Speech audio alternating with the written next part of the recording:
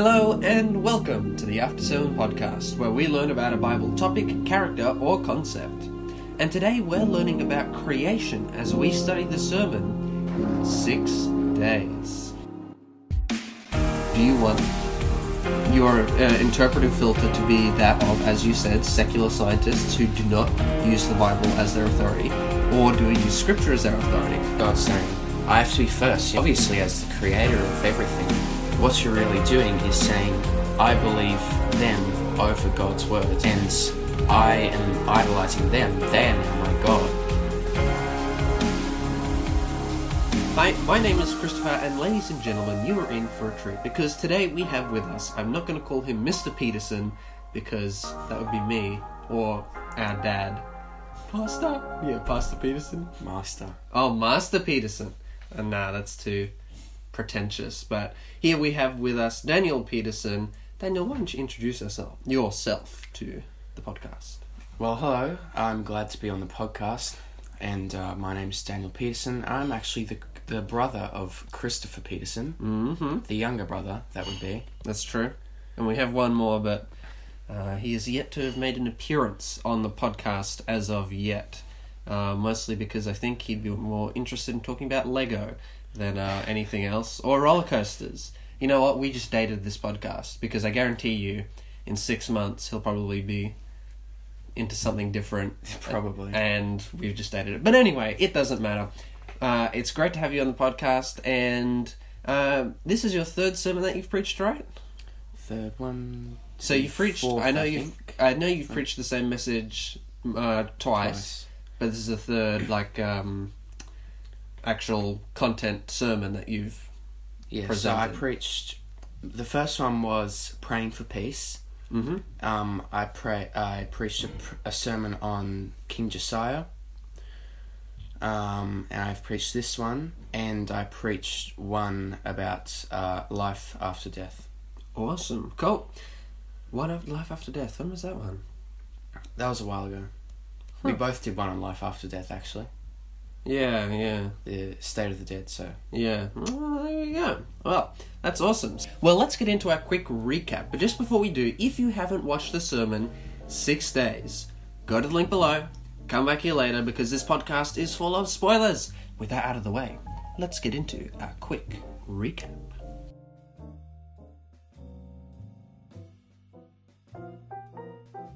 So, in the sermon 6 days, I covered biblical authority, and really it was about seeing what does the Bible have to say about Genesis and the creation and how the universe was created. Should we look at what the Bible says, or should we look at what scientists say? I covered a few points. We looked at the translation of Genesis, and especially the word Yom, and we had a look at what that meant in context and the different meanings behind it. And if you watch the sermon, then you will know what they are. Another point I looked at was Numbers chapter 7, and why this whole chapter actually proves that the translation of Genesis should be taken at face value. We looked at the origin of the 7-day week, and why the 7-day week proves creation. We also looked at the way that we perceive God, and how when you don't take Genesis literally, it actually changes the way we perceive God. The last point I looked at was death before sin, and what that actually does to the gospel message. Because you see, the whole message of the gospel is that death only entered the world upon the entry of sin, so we cannot have death before sin. That's basically the main outline of the sermon, and it's structured like that the whole way through, and it really gives a good overview of why Genesis should be taken literally as and the creation story should be taken literally.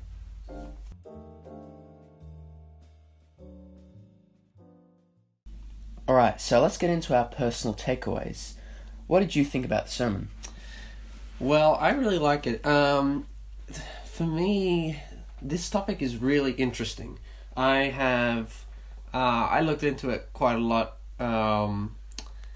back when I was a little bit younger, around about your age as well, and I haven't looked at it in a while, and so I really liked almost like having this really good refresher about why is it that we can be so confident in what the Bible has to say and why we use it as our authority. And I think it's important because, particularly in this day and age, a lot of Christians are unfortunately sacrificing their faith, their faith for really is just, you could say, is just another form of faith, really. I think the scientific processes used to even validate a lot of these claims about the old age of the earth or the Darwinian evolutionary theory, we see none of these sciences are precise nor perfect in the way that they're able to measure and make these claims. It's not testable or repeatable, and so it's very difficult. What we're dealing with really is historical science, where you have to kind of look back at the evidence, and I think that's the primary issue. A lot of people think that there's evidence for evolution, but everyone looks at the exact same evidence. It's people's interpretations which are different, and so really you have to pick which filter that you want to go through. Do you want your interpretive filter to be that of, as you said, secular scientists who do not use the Bible as their authority, or do we use Scripture as our authority? And I think if we don't shake away from that, and if we do, as you said, use the Bible as our authority, we see that we see the value in that. And so I really appreciated what you brought out of that sermon.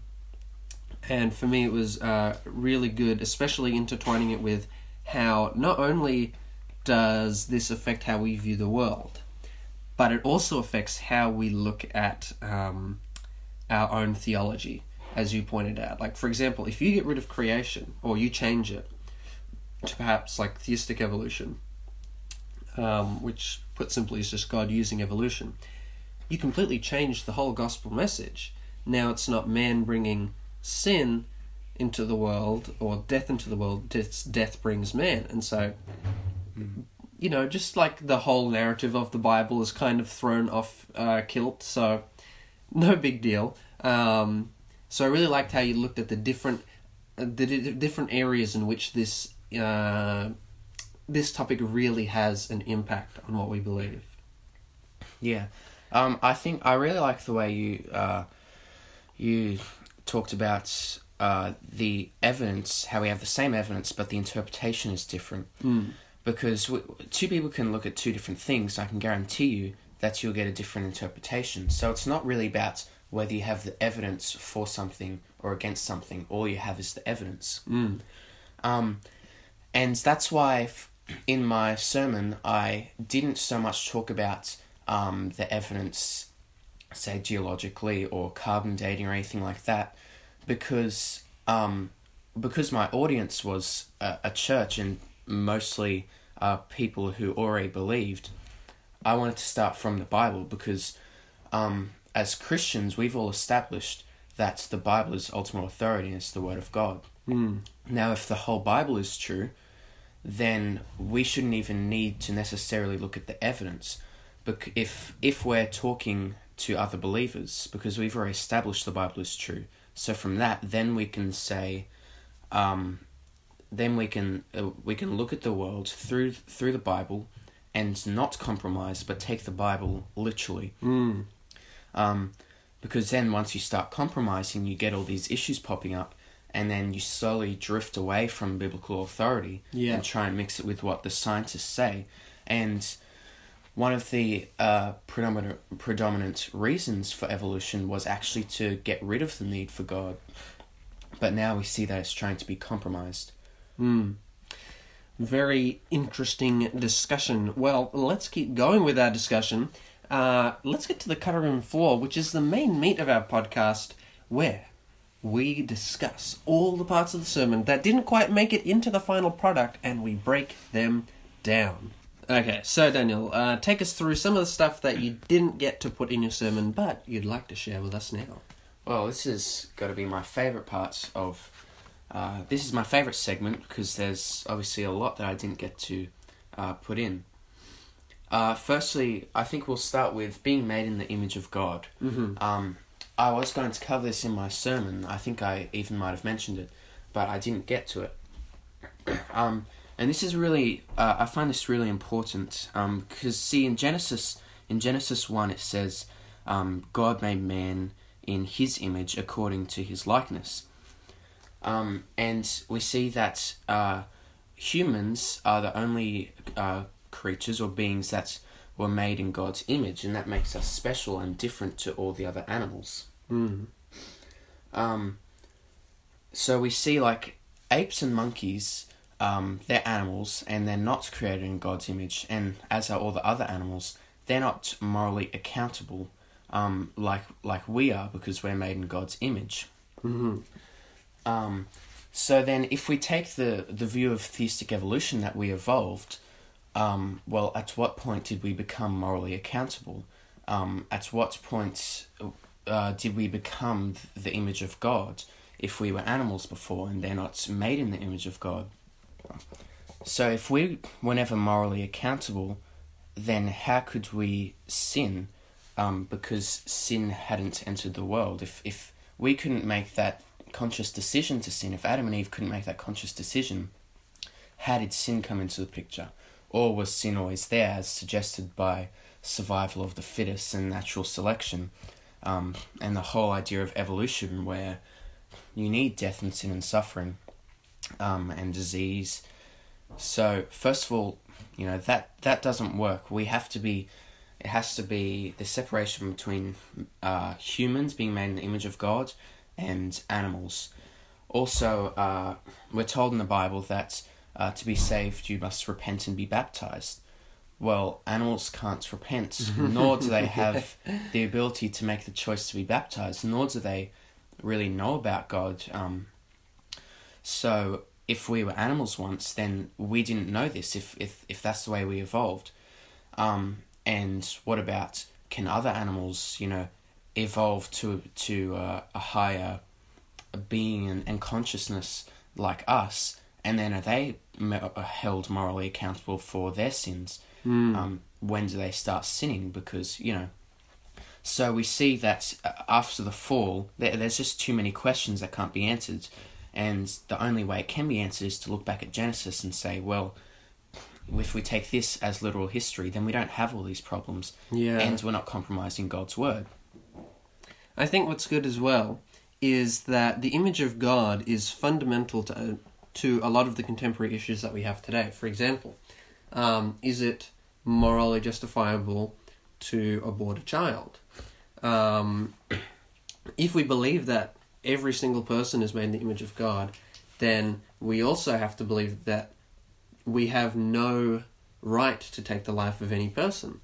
And I suppose then, the question inevitably comes, okay, is the child in the womb a person? And you would find in most Christian circles the answer would be yes. But there's lots of other issues for it as well. So, is you tap into things such as euthanasia or all sorts of topics about life and death. Even marriage has its formation in the idea that God made humanity to be complementary for one another, for men and women to complement one another. And so there are a lot of really key theological ideas and contemporary issues that can only be solved if we have that idea of the image of God, which is found at creation. Yeah, exactly. And also we need to remember that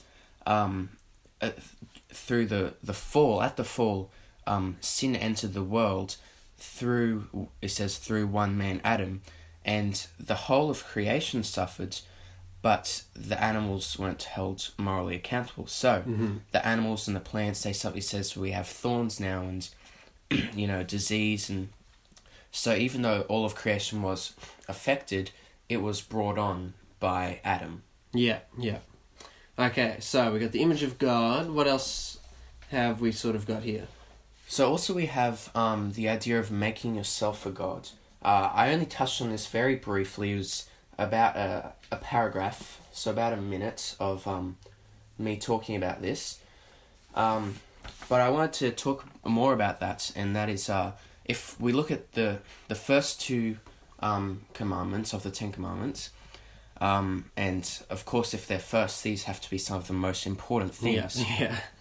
These are the things that God really wanted to, before everything else came, you have to have these two first ones. So you have no other gods before me. So first God's saying, I have to be first, and obviously as the creator of everything, and he comes first before anything else, before anyone else. Yeah. That includes his word, the Bible. And secondly, we see a second commandment. Not only does God say, I'm first, he says there can't be any others. Mm-hmm. He says no idols, you shouldn't be worshipping anyone else, because really they're mortal just like you. They're finites. They're still in sin. And so we see all throughout history, people want to exalt themselves above everyone else, and it comes as a result of pride. So, like Lucifer, I want to become like God, and he tells Eve in the garden, don't you want to become like God? And we see that this whole thing of pride and wanting to become higher and be your own authority is trying to make yourself like God. And so that's what's really happening, is when you compromise the Bible, and especially since we're looking at Genesis, when you compromise that and say, well, I want to listen to Bill Nye, the mechanical engineer, or Neil deGrasse Tyson, or Richard Dawkins. If you want to listen to any of these secular scientists, what you're really doing is saying, I believe them over God's word. Yeah. And I am idolizing them. They are now my God. And I'm making myself my God because I'm deciding to not listen to God's word. And it's interesting as well, if we come back to the idea of the image of God, the image of God is something which, God himself can only endow upon people. And then what we see in our society is people really playing around with the idea of being God. For example, God alone should be the one who determines who lives and who dies. And yet we see every day the lives of innocent children is taken. We're playing God with that idea. Or you always see this in... I'm surprised at how common it is in movies that you see this kind of trope of somebody wants to become like God. And it's kind of evolved in more recent media, I think. So, for example, in the ancient Greek myths, you have Prometheus. And Prometheus, gives humanity fire. And the Greek pantheon is not happy with that. Because, what? They can make fire. Now they're like us. What did you do that for, Prometheus? And so they, punish Prometheus. But that's kind of more evolved into more of a scientific way now. Where, we have cautionary tales like, for example, Jurassic Park. Which, they temper around with DNA and they bring back to life extinct species. And I think it's Jeff Goldblum. Jeff Goldblum's character says, you are... What does he say? What's the line? Just because you should, you didn't ever stop to think. No. Just because you could, you never thought if you should, in his dumb voice. But that's what he says. And he just goes... With this rapid advancement of science, we just keep coming up with new ways of doing things, and we gradually, want to become more and more like God, and we don't ever stop and think, should we be doing this? Should there be a limit to the advancement which we go to? Because there reaches a point where we begin to actually try and defy God. And I think you see that back in Genesis 11, right? At the Tower of Babel, where God says, okay, everyone, we just had a big flood. Time to populate this earth, go and spread out. And all of humanity just looks up at God and they're just like, cool idea, but no. We're going to build this huge thing. We're going to reach up to heaven. Pardon me. We're going to reach up to heaven. And we're going to be like God. And so God just has to do a bit of a chippy slap and just go, no, you can't do that. That's not on. There is only one God. And it's really audacious of humanity to assume and to think that they can ever reach up to the level of God. Especially since we're made in his image. We're like a reflection of him, but we're not Him. We're never going to be Him, and God never intended for us to be Him. He intended for us to be like Him.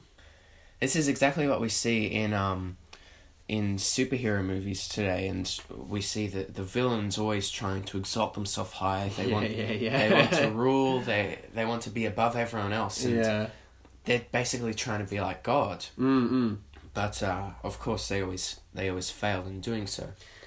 Even a lot of human-made religions are always about trying to become like God. For example, Mormonism teaches that, they believe in God, and they would say the God of the Bible, but I would beg to differ on them with that, because they believe that the God as described in the Bible and in the Book of Mormon was actually once a human being, or like our equivalent, and that through doing enough good works and all this sort of stuff, he eventually became a deity. And they actually have this is like a quote from one of their like presidents, or whatever you call the head of the organization. As God now is, as man now is, God once was. As God now is, man may be. So I'll repeat that. As man now is, God once was. As God now is, man may be. So the idea is that God was once man, and that man can now become God. And even Hinduism is about becoming one with the big Brahman, which is like the big deity, and just avoiding, escaping the cycle of rebirth and reincarnation. It's just amazing how frequently we want to become like God, or, people are always searching for eternal life. I want to find the fountain of youth, or the Holy Grail, or whatever, gives you eternal life so you don't have to die. We keep trying to cheat God. We keep trying to defy God, and God's having to be like, no. And even interestingly, in some of those movies, even in media a lot of the time, most of them are cautionary tales that are like, hey, humans, don't try and get any, don't get too big for your britches. Don't get any taller than you really should be. So I find that interesting that even a lot of secular media even realizes the fact that there's a level to which humanity should kind of stop before they go too far. Yeah, and we see these really fundamental differences between religions, how Christianity is really the only one where we see this hierarchy that's set, and you can't move up and down. Like, we don't have purgatory. We can't move up, and we can't win our way up to higher levels. It's through grace, and it's because of our faith, right? Yeah. And so we cannot become like God. We're still humans. And we have this hierarchy set out, and we can't ascend up it in the way like we see other religions, or like Mormonism. One last thing on this whole idea of making yourself a god is we see also in the book of Genesis, we have the story of Joseph and Pharaoh's dream. And Pharaoh, as we know, Pharaoh has this dream, and he needs someone to interpret it. And so he's told that Joseph can. So when Joseph's asked, can you interpret the dream? Joseph says, well, I can't, but God will reveal it to me. I can't. He was, humble enough to admit, it's not by my power. Yeah. It's only because I have this connection with God that he can give me the interpretation. So we have God revealing himself. Yeah. Firstly, God reveals himself to Pharaoh, and he reveals his word, what he has to say. But then there's an interpretation needed. So then the interpretation is given by God. It's always given by God through something or someone. Yeah. So in this case, it's through Joseph. And then Joseph gives Pharaoh the interpretation. And this is the same way we should see the Bible, is that God's revealing himself in his word through the Bible, and we need an interpretation for it. So then for the interpretation, we need to ask God. So we look at the Bible, because that's God's word. So it should be all of our interpretations should be in the Bible, not outside the Bible. Yeah. Because only God can interpret his own word. Exactly, yeah. Good point. Alright, another thing I found interesting was the arguments that... when I was doing my research, I think it's very important to look at both sides, and even more once you have your foundation, you look actually a lot at the other side of the argument, because then you see the typical questions and that arise and the rhetoric that arises, and you can really combat that because you've seen it happen over and over again. And one thing that I saw occur a few times was the fact that people said, oh, well, God didn't, make Moses write in the Bible how long it actually took, because they wouldn't have known what millions was, because they say, oh, they were just, they herded sheep. They would have known maybe in the hundreds, trading and buying grain and things like this. They have this idea that they were very primitive. But we don't know that at all, and the evidence really shows quite the contrary. You see, Moses was actually very intelligent, because he had grown up with an Egyptian education. Yeah. And we can see what the Egyptians did, right? Was they built these massive pyramids. Yeah, pretty smart. These blocks of rock, weighing several tons, and they built so super high. They were the biggest power, and they had millions, upon millions of these blocks of stone, and we don't even know still how it was done.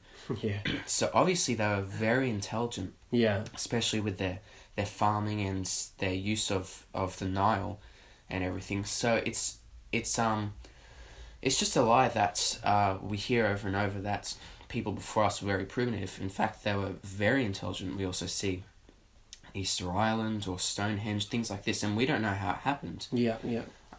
There are some cases where we even see artifacts or ancient cities, and even with modern equipment and machinery, we cannot figure out how it's done. Yeah, I know. I don't know if there's a great substantial amount of evidence for this. It might be in some of the writings of Ellen White, perhaps, but some people hold to the idea that the people who were around before the flood were actually quite intelligent. So yeah, while I wouldn't die on that hill, I think it's an interesting idea that the people who were around before the flood were actually quite intelligent and quite advanced. And I think that would make some sense, because they lived a lot longer. So there's actually quite a lot of time that took, happened. How long would it have been? At least like 1,000 years. Yeah.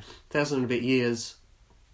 I mean, we hit our Industrial Revolution pretty well after 1,000 and a bit years after 0 BC, and if we look at it, not much happened from creation till 0 BC. Oh, cool, we got the wheel and fire. You know what I mean? There wasn't a lot of advancement, unless, of course, there was prior to the flood.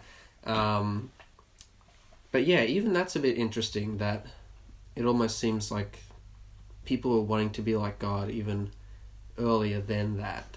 And really, I think what's interesting is you were talking about like how we want to interpret stuff for ourselves, right? Mm-hmm. And we read constantly in the book of Judges, and every man did what was right in his own eyes, and the world was trash. Like, as soon as humans are left to their own devices and decide what is good and bad for themselves, the world turns into a dumpster fire. Everything goes absolute garbage because we have been corrupted by sin. Even when Adam and Eve, essentially what Adam and Eve are asked to do at the tree of knowledge of good and evil, there's obviously a obedience, disobedience thing going on here as well, and who do you trust and who will you worship? There are a lot of things going on at that time, and one of those, I would say for sure, is Satan tempts Adam and Eve with the idea, the notion of defining good and evil for themselves. And isn't that, again, being like God? Yeah. It's pretty crazy. Yeah. Also, another thing is, we see the ark, right? And the flood. And obviously, Noah wasn't very primitive if he could make such an enormous ark. And he could have had help with other people, tradespeople. And also, when we think about it, Adam must have been very intelligent also, because he came straight from the hand of God. Yeah. God wouldn't have made a stupid human. Yeah. So there isn't really much evidence to show that there were these primitive cavemen that were bashing rocks together. They were intelligent. And so they were certainly capable of building the ark, and Yes, they were exactly. they were aware enough of their surroundings to be able to. I think it's interesting that God chose Moses to be one of his authors for the Bible, to write it down. And even as early as Job, I think Job is our earliest written book, if not the one that is set the earliest. Of course, apart from creation and all that. That's super interesting. Yeah, it's also interesting if we look at Abraham, right? So they say, God couldn't have expressed this great number of years, millions of years, to the people of the time. Well, why would God compromise the truth for temporary understanding? Because now we understand what millions is. So just even if it were true that they didn't understand, God doesn't compromise the truth.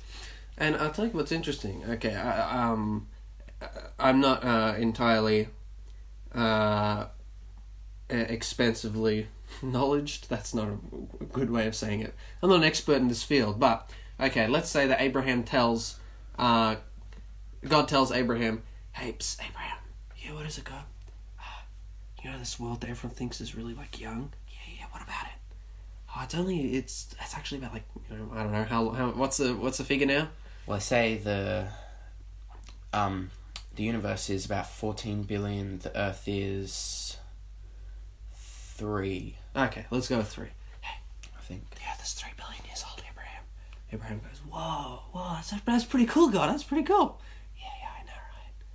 And then Abraham goes about his day, like nothing happened. What impact would it have in his life? Now, I'm sure, and this is why I preface this with, I'm not an expert in this, and it's because, it's not my worldview, but I'm assuming that maybe if you hold to this worldview, having that idea would make you think more about, for example, the environment and how we've just maybe, destroyed it for a lot longer than we have, or, I don't know, the fact that the sun is going to die sooner, or whatever, it might have some effect on how you view the world and how you should take care of it because you're dealing with a differently aged Earth, right?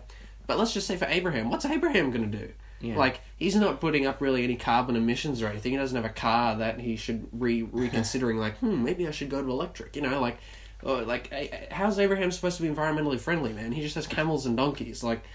There's not a lot that... I don't think it would have a big impact on Abraham's life. It might have an impact on some people's life now, but here's the thing, even then, I find it frustrating that we're told that this is, fundamental, right?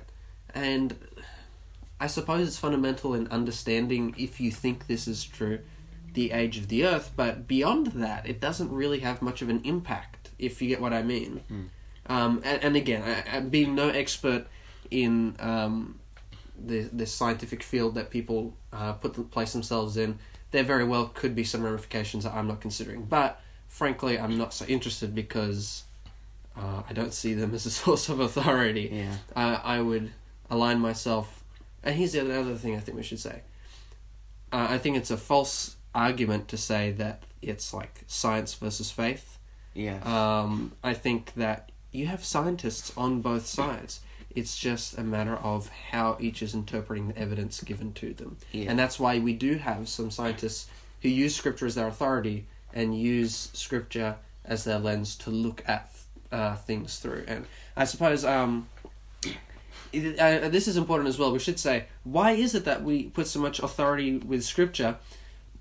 If, listener at home, you would like to know why we can rely on the Bible and why it is a trustworthy source of authority, go to our Mighty Warrior Ministries website.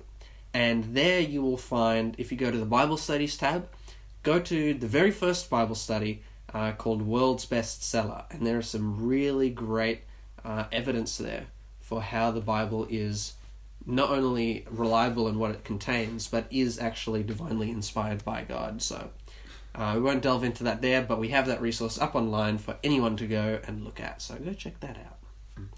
Right, so what you said about the this idea of science versus faith, we see that prop up all the time everywhere, and really it's it can get quite annoying to hear this rhetoric over and over because it's a false dichotomy. Yeah.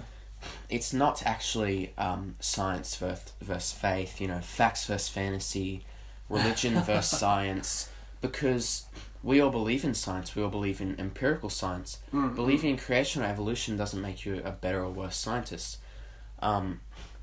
So it's not this dichotomy that you've been given, it's actually belief system versus belief system. Mm-hmm. There is no empirical evidence for evolution, no one was there to see it. We can't look back in the past. It's already happened. Science is what we can do in the future and what we can observe in the present.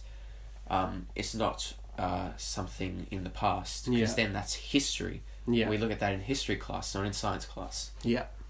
And if we quickly come back to Abraham, we have this promise that God makes with him, this covenant. He says, I'll make your descendants as numerous as the stars.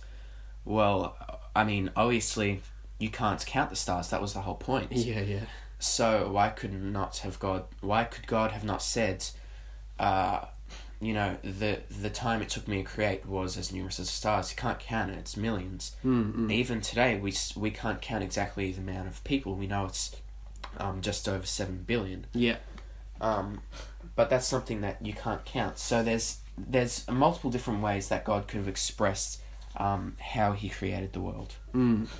And I think it would, if God is a God of truth, and he wants his people to understand everything about him, and, we're told that God cannot lie nor can he deceive, why would he place basically a false account of creation at the very beginning? Yeah, exactly. If I can't trust the first 2 pages of this book as being reliable, why would I trust the rest of it, And that's the big thing. A lot of secular scientists will make that argument. They say, well, our interpretation of the evidence has shown that the first 2 pages of Genesis of the Bible doesn't work. Therefore, why should I trust the rest of the Bible? And so this is why it's such an important topic, I think, for us to study, right? Because if we can't defend those first 2 pages, why am I bothering reading the rest of the book, Yeah, exactly. And Genesis is extremely foundational to the rest of the Bible. It tells us the story of this perfect world that was created and how sin entered the world. And really, that's just a precursor to everything else that happens, of the whole story of salvation, why we need salvation, because we're living in a sinful world.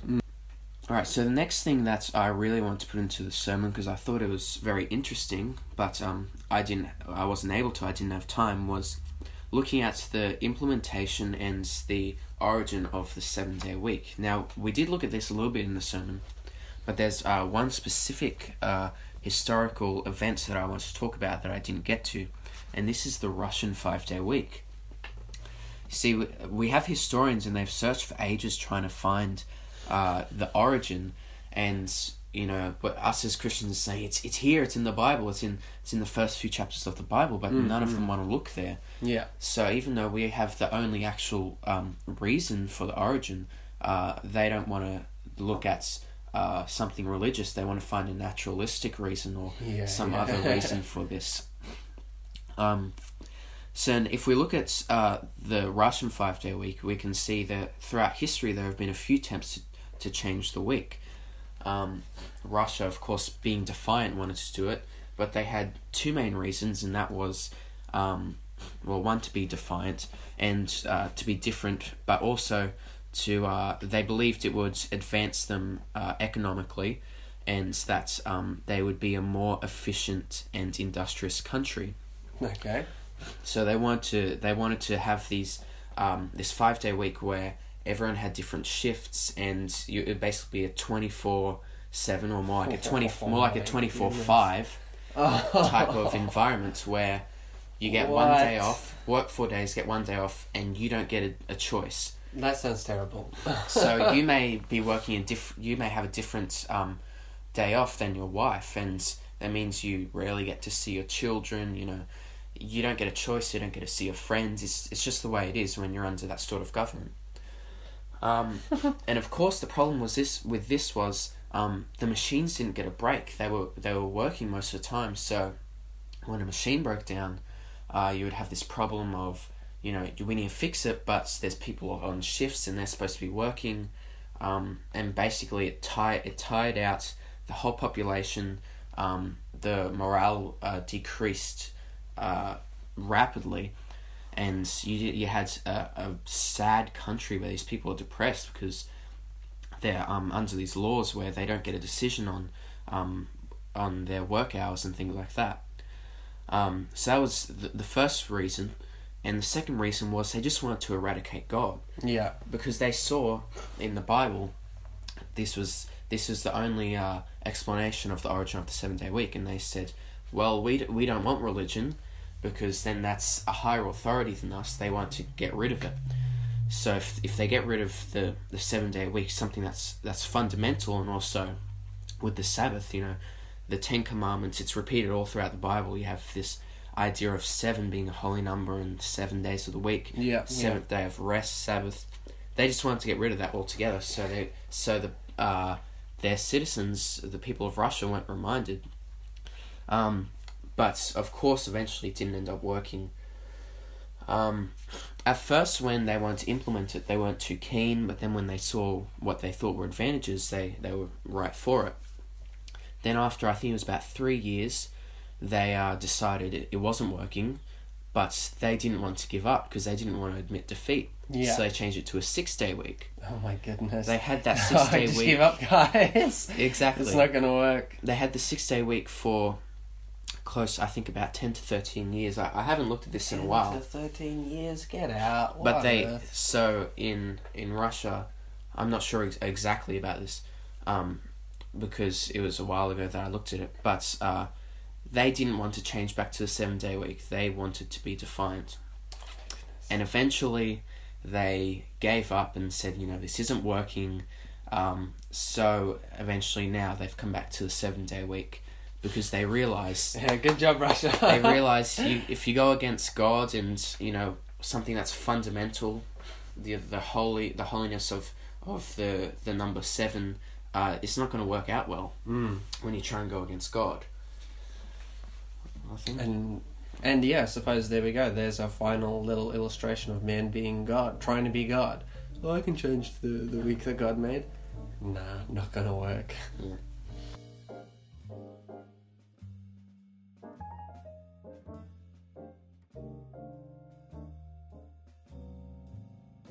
Okay, so Daniel, do you have any recommended readings for us if our listeners want to learn more about creation and all of the interesting topics we looked at today? Yes, I have quite a few. I really enjoyed researching this topic, and one very good book is by a man named Jonathan Sarfati, and that is Refuting Compromise, and this looks at the idea of biblical authority and everything that we've covered. And I got a lot of information from this book. It's a very good book to look through chapters and pick out what you want to read. Mm-hmm. He also has some other books, and you can find him on YouTube. Of course, I use the Bible. That's where I got all my Bible verses from. Yeah. And that's, of course, is foundational. The fundamental beliefs of biblical authority are there. There's another book, Did God Use Evolution by Werner Gitt? And this is a very good analysis of why God couldn't have used evolution. And it's quite a thin book. You can read it in quite a short amount of time. But it's very good, and it's something that's you can look at and study. We have Ken Ham's series of books, the Answers books. There's 4 of them, and there's also the old original Answers book, and also you can look at the Answers in Genesis website. For all the other opposing information that I looked at, you can look at YouTube, any videos about Richard Dawkins, Bill Nye, Neil deGrasse Tyson, people like this that are very high in the secular scientific community. Alright, so there you go. You have 2 views to go at and to go and look at, research and study. And yeah, we'd encourage you to go and look at all of that. And always remember, I suppose, if we use Scripture as the basis of our authority, and I'll recommend that people go and read that Bible study, the world's bestseller, on our website to show that we can rely on the Bible. If we use the Bible, we'll always come to the truth, because we worship a God who does not lie to us, who doesn't deceive, but he is defined as the truth. So, Daniel, where can these people find you? You guys can find me on YouTube at Daniel Peterson. I'm not sure whether you'll be able to find it too easily, but there will be a link below to the sermon 6 days, and from there you can find my YouTube channel. And Christopher, where can these people find you? Well, these people can find me here every fortnight on the Afternoon Podcast, as well as on my own YouTube channel, Christopher Peterson, and I also write articles for the Mighty Warrior Ministries website. I'm all over the place, so it's pretty easy to bump into me if you're in the NWM or ASP circles. Thank you again so much for joining us here in this podcast. We hope you've been blessed as we've discussed all of the topics here, especially this idea of creation and 6 days, 6 days. Thank you for reading that to us, Daniel. Come back in a fortnight for another episode. And with that said, have a good one and good night.